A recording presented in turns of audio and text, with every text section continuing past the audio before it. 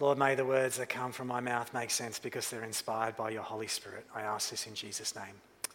Amen. Well, it has been a week of milestones in our family. Last Sunday, exactly on that day, 7 years ago, I began my ministry here with you in Robina. There is this biblical tradition that you might be aware of that's called a year of Jubilee, which means after 7 years working, you get a whole year off. Just putting it out there. On Tuesday, though, we began a big week of school milestones with farewells for Annika finishing year 12 and a big day with Caleb graduating from year 6, which all culminated in Leanne and I nervously watching our daughter drive off for 5 nights in Noosa yesterday. Pray for her, pray for us. We did get a text message this morning, she's alive, hallelujah. 4 nights to go, nobody's counting. But today is a day of milestones as well. Not just because we've reached the end of our series, God is Possible, Our Mission, but also because it is the end of 2020. I've heard countless people say over the last few months they can't wait for 2020 to end. I wish it'd hurry up and end already. Well, according to the church calendar, today it does. Next Sunday is a new church year as we begin a season of expectation in Advent. It has been a big year, hasn't it? What better way to finish a series, and what better way to finish a year of apocalyptic proportions with an apocalyptic passage, which has the subtle subtitle in my Bible, The Judgment of the Nations. This is a confronting passage, with sheep not knowing or realizing that they'd inadvertently been doing the right thing, and goats being confronted with the unrealized inaction and condemned to eternal punishment. This is not one of those make you feel good about yourselves type of parables. Jesus is at his confrontational best as he finishes his teaching ministry and turns towards the cross in Matthew's Gospel.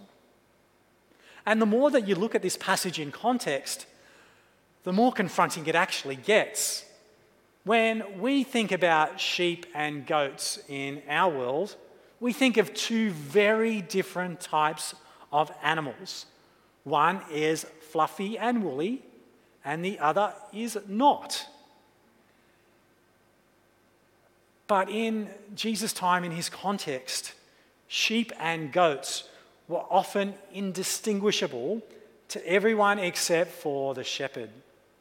And when Jewish people heard stories about sheep and shepherds, as Cecil told us in the story, it immediately brought up all that Old Testament imagery about kings and their people. So the initial imagery of this parable reminds us that it's not enough to look like everyone else. It's not enough just to belong to the right group or the culture or the church. What matters is somewhat deeper than the superficial. And while we do live in a very superficial world, that's not the direction that I wanted to go this morning. I want to talk about what we think of goats. I think we live in a world where being a goat is revered. It's something that people aspire to. You see, a goat stands for greatest of all time. Australian cricketer Nathan Lyon for a number of years has been called the GOAT because he's taken more wickets than any other off-spinner in Australia's history. At the moment, there's quite a heated debate in the US. Not the one that you think about, but more importantly, it's about basketball. Michael Jordan versus LeBron James, who is the GOAT? If you are the greatest, do you really need a king? And when you think about it, if we're living in a world that aspires to be individual greatness glorified, then is anybody looking for a king? I'm sure sociologists are finding 2020 one of the richest years in human history. I've always been interested in the science of the way that people connect with and relate to each other. I've often said that in another career, if I was going to have another career, which I'm not going to have another career, I wouldn't mind being a sociologist. But I get to preach about sociology, so I sort of cover two bases. But one of the things that sociologists are saying, and certainly I've noticed, is that we as a community are becoming way more polarised into the left and the right, or the right and the wrong. We get outraged when someone tries to tell us what to do. But God help them if they try and tell us that we can't do something that we think that we have a right to do.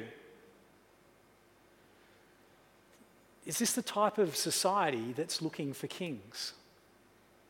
So what does the fact that today is the feast of Christ the King in the church calendar say in a world that doesn't seem that interested in kings and much more interested in goats?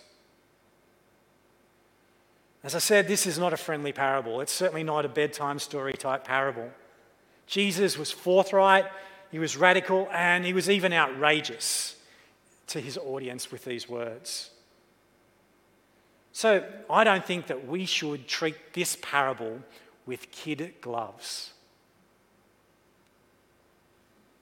I'm just waiting for you to get the reference. There's an audible groan from a few people. Kid gloves, goats, kids. Yep, no, they didn't get it at 7:30 either. I've missed my calling, I think.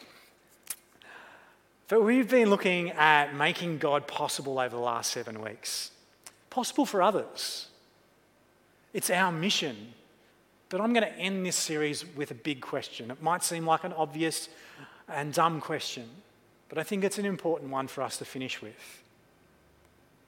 Is God possible for you? How can we make God possible for others if God's not possible for us? Yes, I know we're part of that faithful remnant. Some of us who are gathered in church buildings, amongst the bravest of the brave. And kudos to you if you've got this far in the video or the live stream or the podcast. But being part of a gathered group, whether it's physically or online, isn't enough if I'm hearing this parable correctly. If we want to believe that there is room for God to be possible in this world, we have to ask ourselves, have we allowed room for God to be possible in our own lives? Sheep, by nature, are dependent on the shepherd. Goats, by nature, have a reputation for being independent, opinionated, and curious at best, but dangerous and destructive at worst. When I'm asked to list some of my character traits, I think of words like hardworking, reliable, innovative, passionate, resilient, dashingly handsome. Well, maybe too far. But in my long list of things that I would think of that I see myself as, I would list independent, opinionated, and curious way before I would even think of the word dependent. I do pray that I'm never dangerous or destructive, but the reality is the long list of things that describe me sound a lot like I don't really need to have a king because I've got it all together. The truth is, and I'm sure this is no surprise to you, that I haven't. I am no goat church leader, and I have no aspirations to be a goat church leader. Without having allowed room for God to be possible in our own lives, if we have not been dependent on God and especially the power of the Holy Spirit in and through God's people, then anyone in any type of church ministry role, voluntary or paid, is going to end up dangerous and destructive. We don't need a greatest of all time anything in the life of the church because we already have Christ the King. But for Christ to be that King, we have to be dependent. If the last 7 years has taught me anything, certainly the last 7 months has confirmed it. We are dependent on each other. We need each other. We cannot do it alone. The first vision that emerged in 2014 was that we were a church to become known for its relationships. And last year we were crying out for even more. But what does this actually mean for us right now after enduring what has been one of the hardest years for many of us? I was listening to a podcast earlier this week when the person being interviewed made this statement, which really made me stop. We all know that church hasn't closed during this pandemic, but many of us have acted like it has. Wow. When you think about it, we are not dependent on the Premier to relax the seating rules in the church buildings for us to gather. We aren't restricted by the Archbishop by not allowing individual cups for communion to have a sense of sacredness. We are not waiting for it to be practical to serve a cup of coffee after church so that we can talk to our friends or introduce ourselves to somebody that we don't know. We don't have to wait until life gets less busy or less frantic to reconnect with weekly worship, Bible study, or personal reflection. We don't have to have rosters working efficiently so that we can tell our children about the love of God. Yet, if we're really honest with ourselves, haven't we done some of those things? Or all of those things? Our biggest enemy at the moment is not COVID-19. It's not the state of the world today. It's not some unnamed evil power. The biggest enemy of the church at the moment is the indifference of the people of God, who have not actually made enough room in their own lives for God to be possible, who are claiming Christ as King but really have very little dependence on anyone other than themselves, let alone Christ himself. Unfair? Maybe. Too much? Maybe. Too far? Perhaps. I know I'm generalizing because I know I'm okay and I know you're okay too. But have a listen to this passage or part of it again. How does it make you feel when you hear the goats crying out, "Lord, when was it that we saw you hungry or thirsty or a stranger or naked or sick or in prison and did not care for you?" What are we prepared to risk to make God possible for others? Maybe we need to start with risking our pride and admitting that we haven't got it all together and we cannot do it on our own. Maybe we need to risk our precious time and think of how we can allow ourselves to decrease while Christ increases. Maybe we risk our comfort and personal space by not considering what we can do without, but rather risking what others actually need that we already have. Maybe we risk our preconceptions of what we are supposed to be Or what are we supposed to be doing when we gather together? How or where we should sit, how or where we should stand, the words that we should say or the words that we should sing. And risk those for tunes and words and practices that resonate with those who are not here yet. Maybe we could even risk the present for the future. God is possible.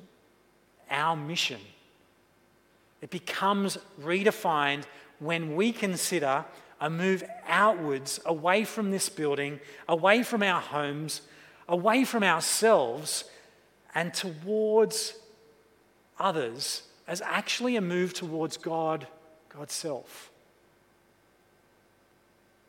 Can we be found extending grace, practicing generosity, and demonstrating godliness, not because we think that we should be doing that or we have to do that?